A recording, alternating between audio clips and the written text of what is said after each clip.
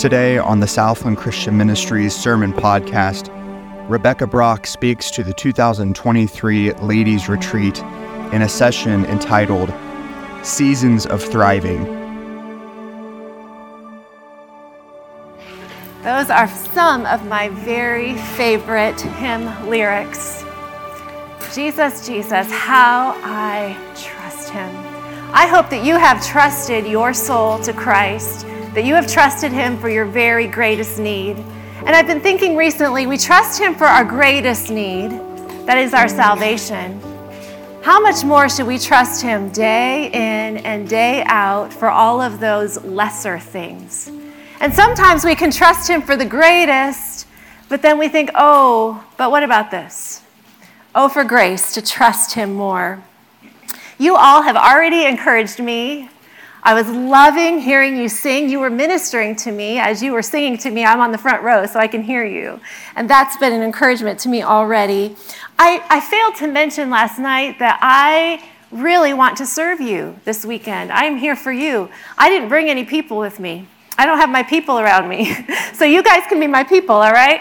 And I would love to get to know you. I would love to hear your stories. I can listen. And if you need somebody to listen, I can do that.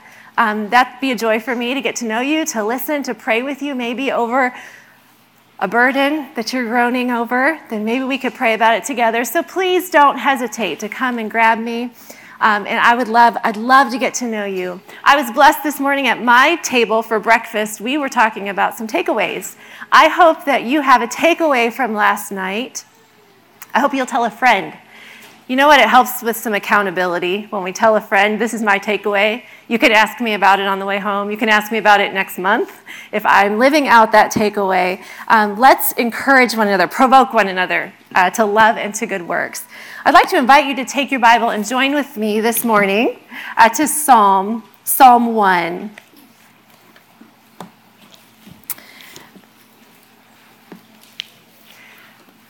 Years ago, I was living in Southern California, and a friend gave me some bright yellow lemons. And they were gorgeous, and they were making my kitchen so cheerful. And I had them displayed, and I loved looking at these lemons. They're just so clean and crisp and beautiful. Well, they started getting a little wilty, and I'm thinking, well, I'm not going to cook with these, so I better give them to somebody who will use them. And gave my beautiful lemons away. And very shortly after, I was reading a women's magazine, and there was an article entitled 101 New Uses for Everyday Things, subtitled, When Life Gives You Lemons, Use Them as a Cleaner, a Pain Reliever, a Laundry Whitener, and We're Just Getting Started. Wouldn't you know it, number one on the list of everyday items were lemons. And I was reading this article, and I learned that you can use lemons to sanitize chopping blocks. You can use them to eliminate the browning on your avocados or other, food that might tend to brown. You can remove tough food stains from your cutting boards. You can relieve a sore throat. You can whiten your fingernails. You can brighten your whites when you're doing laundry, all with lemons. And as I'm reading this article, I want my lemons back. I had overlooked their value, and I had seen them as just something beautiful and superficial to brighten up my kitchen. I still use lemons in my kitchen to brighten it up. But I have learned that there are other values for lemons. Today, as we look at Psalm 1, could I encourage you to look at it with fresh eyes? I think our temptation might be to look at Psalm 1 as beautiful and decorative, but maybe not as valuable as we should. Maybe we'll view it as that chapter I memorized in the kids' program so I could get the sticker. And that's a children's psalm, and we might not see it as vitally important for our lives as I believe it is. In my local church, I am working with our small groups, and we are studying the book of Psalms, just selected Psalms. And I thought, okay, we really need to start with Psalm 1. But I was viewing it a little like my lemons. I was thinking, all right, it's the entrance of the book of Psalm. We really should start here, but everybody knows Psalms, and this is going to be kind of basic. And in the last month, can I tell you, God has done a work in my heart over Psalm 1. And it is rich and deep and valuable. And we're going to primarily focus on the first 3 verses today because we don't have time. You don't want to hear me talk about all 6 verses. We don't have time for that today. But I believe the Lord has something here for us. And I want us to see that in Psalm 1, we have a path for thriving. Are you thriving this morning? Are you flourishing? Are you stable? We have a path for that here in Psalm 1. And we are going to see that the blessed woman in Psalm 1 is rightly related to the Word. If you want to be thriving today, the way that you will thrive is through God's Word. We're going to read Psalm 1 together, and then we're going to pray and we'll dive in. Psalm 1, blessed is the man that walketh not in the counsel of the ungodly, nor standeth in the way of sinners, nor sitteth in the seat of the scornful, but his delight is in the law of the Lord. And in his law doth he meditate day and night. And he shall be like a tree planted by the rivers of water, that bringeth forth his fruit in his season, his leaf also shall not wither, and whatsoever he doeth shall prosper. The ungodly are not so, but are like the chaff which the wind driveth away. Therefore the ungodly shall not stand in judgment, nor sinners in the congregation of the righteous. For the Lord knoweth the way of the righteous, but the way of the ungodly shall perish. Father, the words of that hymn resonate in my heart today, that all is vain unless the Spirit comes down. And Lord, we need you today. We're going to look at a very familiar passage. Oh, Lord, would you help us to see it with fresh eyes? Lord, would you allow this time in your word to encourage us to be flourishing, thriving women of the word? Would you do what only you can do in opening our eyes so that we can behold wondrous things from Psalm 1 today? In your name I pray, amen. So we're going to see that the blessed woman is rightly related to God's word. And we're going to see 2 big ideas on how she's rightly related to the word. The first I want us to see today is blessed women take pleasure in God's word. Blessed women are characterized by taking pleasure in the word. Now we see at the beginning of Psalm 1, we start with this word blessed. Blessed is. And then we have a portrait of this blessed person. I want you to understand that the blessed person in verse 1 is the same person in verse 6 who's called righteous. So we're going to see that this blessed person is the righteous person. And both people are aspirational in nature. This portrait is for us to aspire to. Think of the Proverbs 31 woman. Do you hate her? I was so relieved. I don't know when it was to discover she's not real. She's just this aspirational portrait. And we don't have to hate her. And here we have the same thing. We have the blessed person. This is an aspirational figure, something that we can attain to in Psalm 1. Now, I'm going to tell you that all the pronouns in Psalm 1 are male. We have a blessed man, his, but the word man there is person or human being.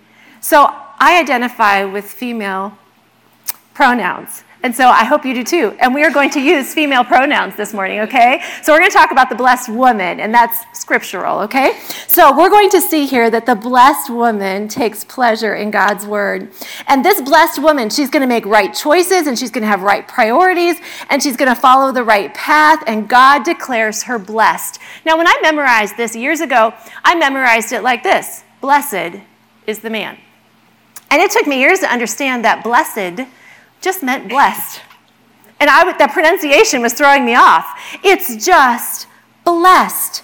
This is an exclamatory idea that means, oh, how very happy. Oh, how blessed. Now, this is not talking about the happiness that comes from a big bowl of cookies and cream ice cream. That's a blessing. If I were holding that, I would feel blessed. But that's not the kind of blessing we're talking about here. We're talking about a happiness or an intangible satisfaction that comes through a life that's pleasing to the Lord. Oh, how blessed. Oh, how satisfied and thriving is the woman who. See how this woman finds her joy. Do you see? In verse 2, but her delight is in the law of the Lord. That word delight means pleasure or means joy. God's law to her is not a drudgery. God's law to her is not a necessary evil. It's her joy. Spending time in God's law is not a box that she checks to be a good Christian because she got her devos in. It's her joy. It lights up her eyes. It's her source of pleasure. It's her source of satisfaction. And this is an attitude that really tells us who she is. It's her identity. She delights in the law of the Lord. If I were to ask you, what's your best friend like? What's your spouse like? What kinds of things would come to mind? If you were to ask me, what's your husband like? I mean, of course, I would start with he's incredibly handsome and muscular and all of that stuff. But I would begin telling you things like he loves the children and I sacrificially. His favorite foods are steak and sushi. He loves preaching and theology. He loves sports, Premier League soccer, the Packers. We had a bad night last night. Loves sports. He loves coaching our boys in basketball. What kinds of things am I telling you? I am identifying my husband by what he loves, what brings him joy, what brings him satisfaction. And here we see the same thing. This blessed woman is identified by loving God's word. What brings a person pleasure says a lot about who that person is. And righteous people should be characterized by loving God's word. Listen to just some excerpts from Psalm 119. The psalmist says, make me to go in the path of thy commandments, for therein I delight. And I will delight myself in thy commandments, which I have loved. I delight in thy law. Let thy tender mercies come unto me that I may live, for thy law is my delight. Unless thy law had been my delight, I should have perished in mine affliction. Over and over, the psalmist is saying, I love your word, I love your word, I love your law. It brings me joy, it brings me delight, it brings me satisfaction. And the psalmist says in Psalm 19, the statutes of the Lord are right, rejoicing the heart. The scripture should be to us more satisfying than honey. Do you realize when David said that in Psalm 19, that it's sweeter than honey? That was about the sweetest thing he could imagine. Poor David, he did not understand cheesecake or macarons or truffles or anything like that, right? Can you say that the word of God is sweeter than cheesecake, more decadent than the richest chocolate truffle? That's what David is saying here. Notice that the righteous woman doesn't just delight in God's word, but I want us to see that she chooses delighting in God's word over fitting in with the ungodly. We see this contrast. So look at the beginning of verse 2. We have this very important word, but, which connects us to verse 1. What does the righteous, blessed woman not do? And we see this description that she has rejected the way of the ungodly and instead is delighting in the law. Law here is Torah or God's instructions. This is hard for me to get my mind around. When I am having my time with the Lord, you know what? My favorite books are not often Genesis, Exodus, Leviticus, Numbers, and Deuteronomy. But that's what the psalmist is talking about here. He's talking about God's instructions, God's perspective on right living. And he says, I love it. I delight in it. It's essential to me. Notice what this woman rejects. Because she loves the law of the Lord, she rejects the counsel of the ungodly. See that in verse 1. Walketh not in the counsel of the ungodly. Counsel there is just advice. And the word walketh, it's the idea of following. So she does not follow the advice of the godless person, the person who does not have God in the picture. Rejects that kind of counsel, does not follow that. We do a lot of following today. Maybe you follow people on Instagram or Facebook or YouTube or you name it, Twitter or X or whatever it's called now. Do you follow people? We do. We follow people. And the idea here is that the blessed woman won't be dependent on those godless voices, the ones that are giving you advice apart from God and apart from what's consistent with his wisdom, will not be dependent on secular voices to teach her how to live or to how to deal with life's problems or how to think. She'll be discerning. She won't be following things like, God just wants me to be happy. It's my body. I need to do more of what makes me happy. I need to believe in myself. What happens in Vegas stays in Vegas. If someone doesn't affirm me, then they don't love me. I can't help it that I do such and such. It's just my personality. It's just my biology. But you know what? I'm stronger than I know, and I'm destined for greatness. All of those. They do not have roots in a godly perspective on life. You see, here's the point. The point is that the blessed woman is so enamored with truth that she doesn't live according to the philosophies and the sensibilities of this present age. She has tasted that the word is sweet and the word is satisfying and it meets the real issues of her hearts. And so she doesn't seek the advice of the godless. She has chosen God's wisdom, even though it is foolishness to this world. And she has embraced true wisdom, which exposes everything else as empty and vain and pointless. Because you know where that leads you? That leads you to the point where you say boys can be girls and girls can be boys. And it's a mess. And the righteous woman is so tethered to truth that she does not need the counsel of the godless. What else does she reject? She rejects the company of the sinners, nor standeth in the way of sinners. Now, this is not talking about having your unsaved family or your unsaved neighbors over for dinner. This doesn't mean you can't rub shoulders or spend time with people who are sinners. The way there is talking about the lifestyle of the ungodly. She doesn't listen to their counsel, and so she is not living in their same manner. She's not embracing their lifestyle. Remember Lot? Scripture tells us that the men of Sodom were wicked and sinners before the Lord exceedingly. And where did Lot decide to hang out? With exceedingly wicked sinners. That's what this is talking about. You see, sinners are not devoted to God, and the blessed woman doesn't allow them to become the influencers in her life. The blessed woman finds so much joy in the word that she doesn't need the lifestyle of the wicked to satisfy her. She finds satisfaction in the law of the Lord and the restrictions even of the Lord, so much so that she's not lured by the freedom and the carefree facade of the party lifestyle. Oh, it looks so good. She's not enamored with that. The blessed woman finds delight in truth, and she's not deceived by the pretty lights on the path of sin. Not only does she reject the godless counsel and sinful company, but look, she rejects conformity to the scornful, conformity to the world.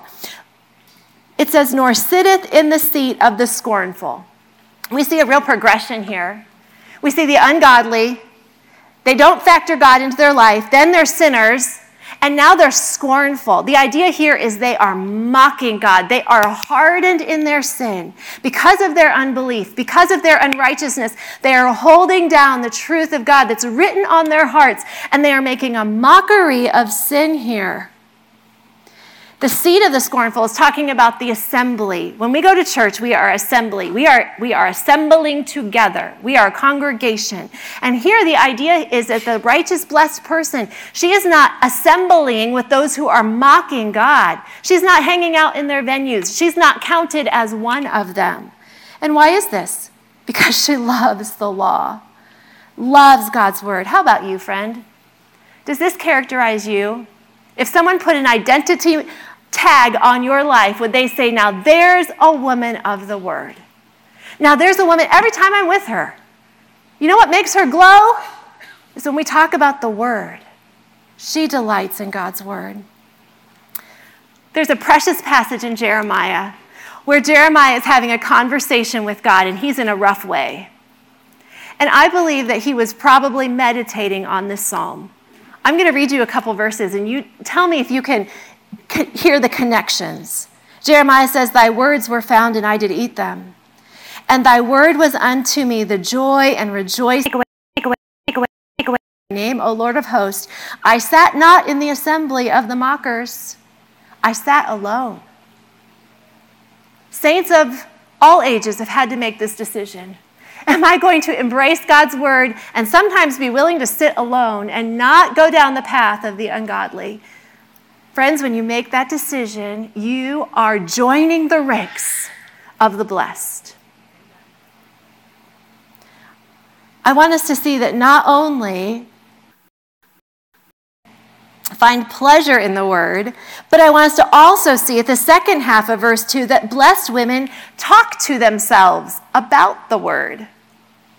Look at the end of verse 2. And his delight, or her delight, and in his law, doth he meditate day and night. In his law, she meditates day and night. Rebecca, what are you talking about? She talks to herself about the word. What does this look like? Well, that word meditate is the word for mutter. Do you talk to yourself? Do you mutter to yourself under your breath? Every once in a while, one of my children will say, "Mom, you are talking to yourself." Like, what's going on? Sometimes it's a pep talk. Okay, all right, the next thing.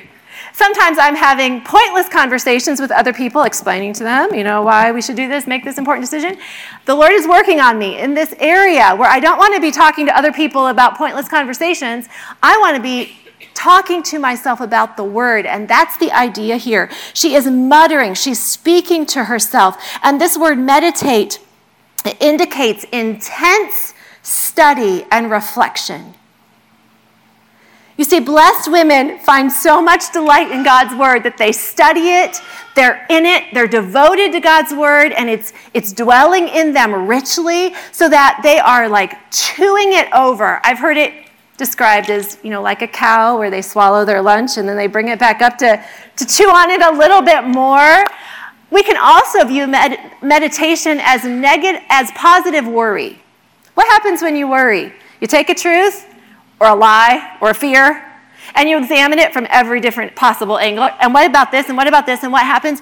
But that's what the righteous woman is doing with God's word. She takes a truth about who God is, or what God's desire is, and she thinks about that, and she chews on it. And then it's time to go feed her kids, so she might swallow it for a while. And then she has a little free time while she's folding laundry, and what does she do? What was that? Oh, yeah, and she brings it back up, and then she talks to herself and gives herself a pep talk, and she examines that truth from every angle. And a righteous, blessed woman has God's word in her heart, in her head, and it comes out her mouth. That's extreme. But that's the path to being blessed. Why would she do this? I want us to see that this is not her identity. Her identity is finding joy, but it's her activity. And I want you to understand that our activity, what we do, always flows out of who we are. So I told you that my husband loves sports, and he enjoys the Packers. You know what we do at our house? When the Packers are on, we either record it if we're busy, but if the Packers are on, ASAP, we watch the Packers, because my husband loves the Packers. My husband loves sushi. I do too. What do we do when it's a date night? We wait till Monday or Tuesday when it's half-price sushi, and we go get sushi together. Our activity flows out of our identity, who we are, what we love. Why does a righteous woman do this? Because it's who she is. She loves God's word. When does she do this? Ouch. Let's look at this at the end of verse 2. Meditates day and night. How often does she do this? Day in, day out, when she wakes up in the middle of the night, when she's driving kids to school, no matter what she's doing, God's word is close at hand because it's in her head, it's in her heart. She studied it, she loves it, and so it's there, and she is meditating all of the time. This was a convicting thought to me. God's word is her go-to happy place. Do you have a go-to happy place? Sometimes we think of that as something very juvenile. Like little girls, they've got their little princess world. We talked about last night our ideals, our expectations about living in reality. But I think sometimes we can find our escapes in go-to happy places. Somebody says something that upsets me. Okay, I'm going to go to this. Is God's word your stabilizing factor of your life? Is it your go-to happy place? Maybe you'd say, Rebecca, I would really like to delight in God's word, but right now I just don't. What you're talking about is so foreign to me.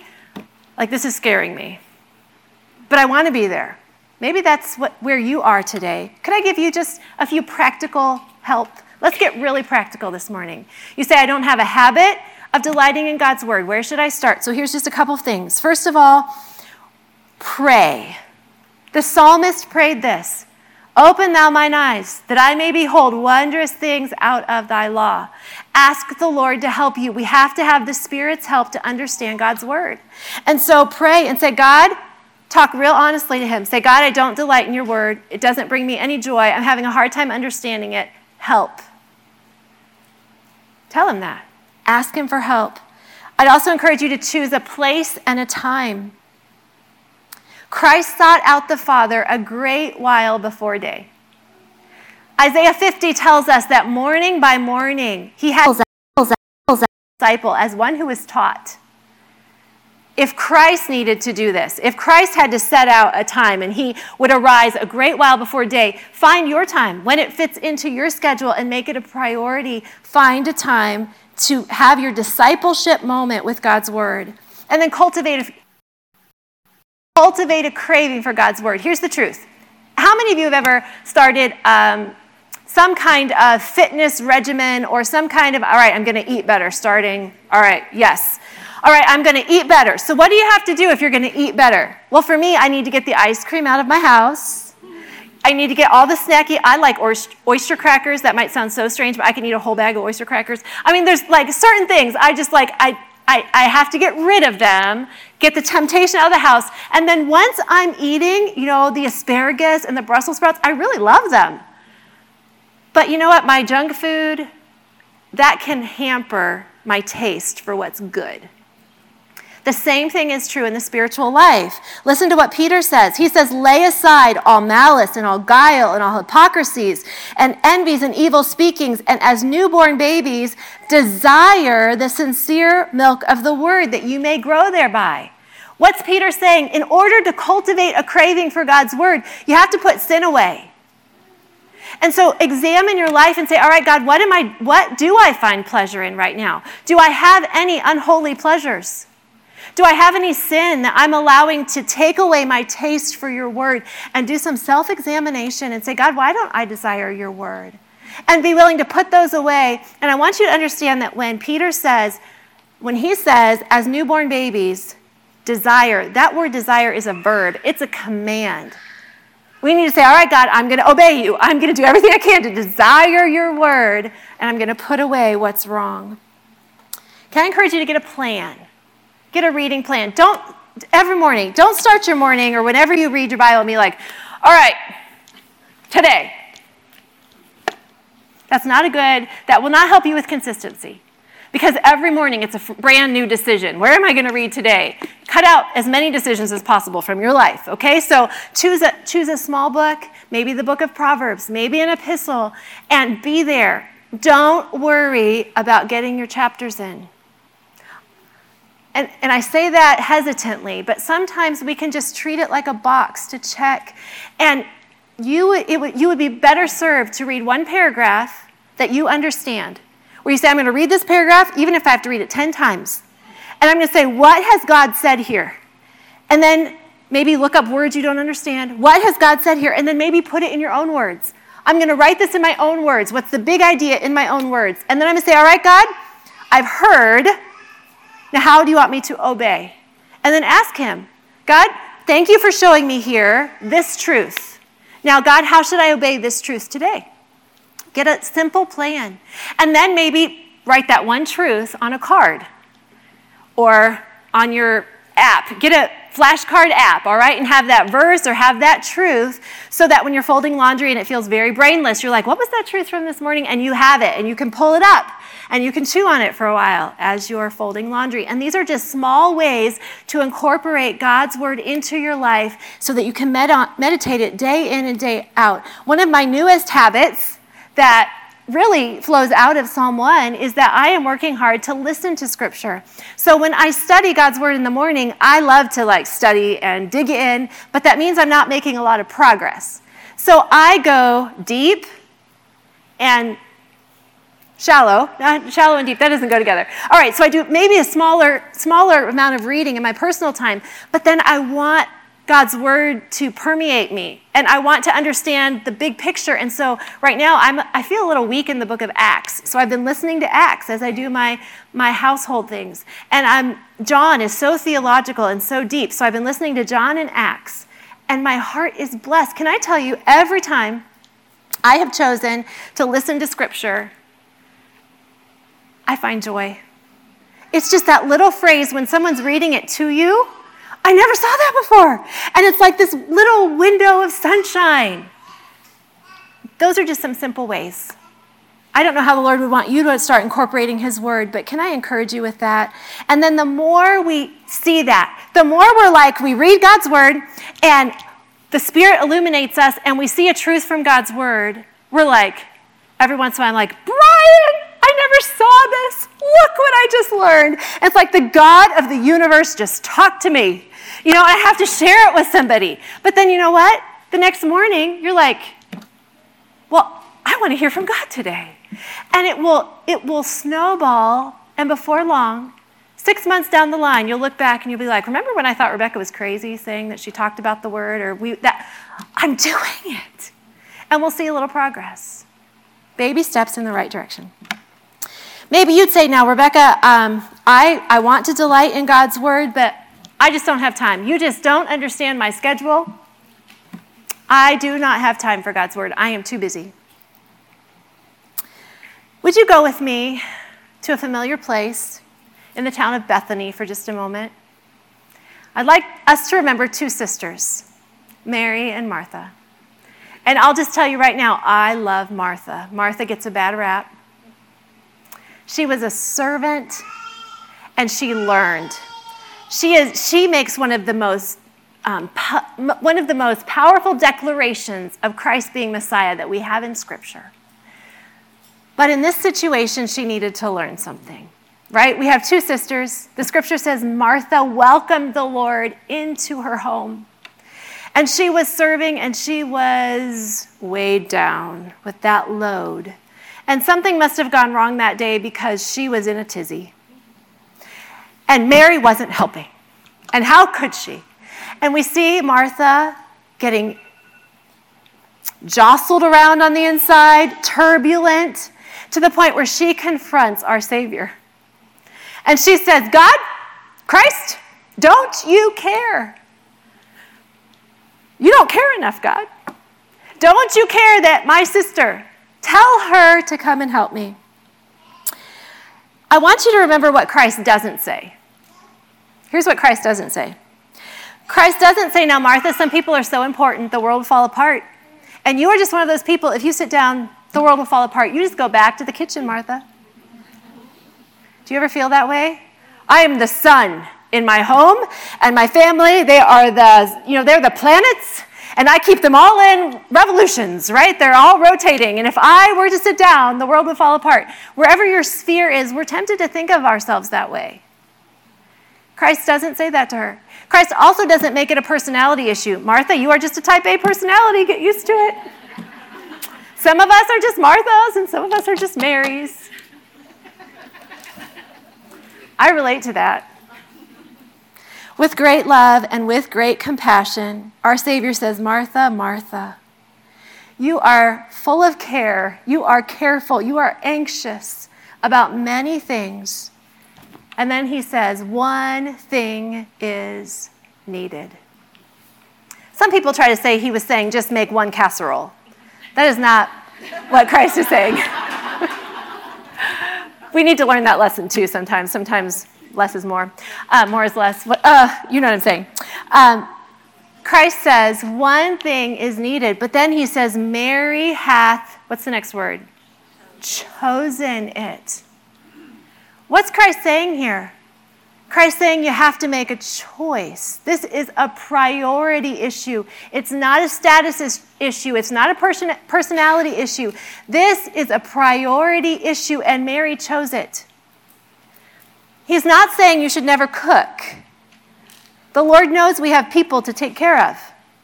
I think this is comparable to when Christ said, with dealing with sin, if your right eye offends you, pluck it out. You know, he is saying, what's he saying in that passage? He's saying deal drastically with sin.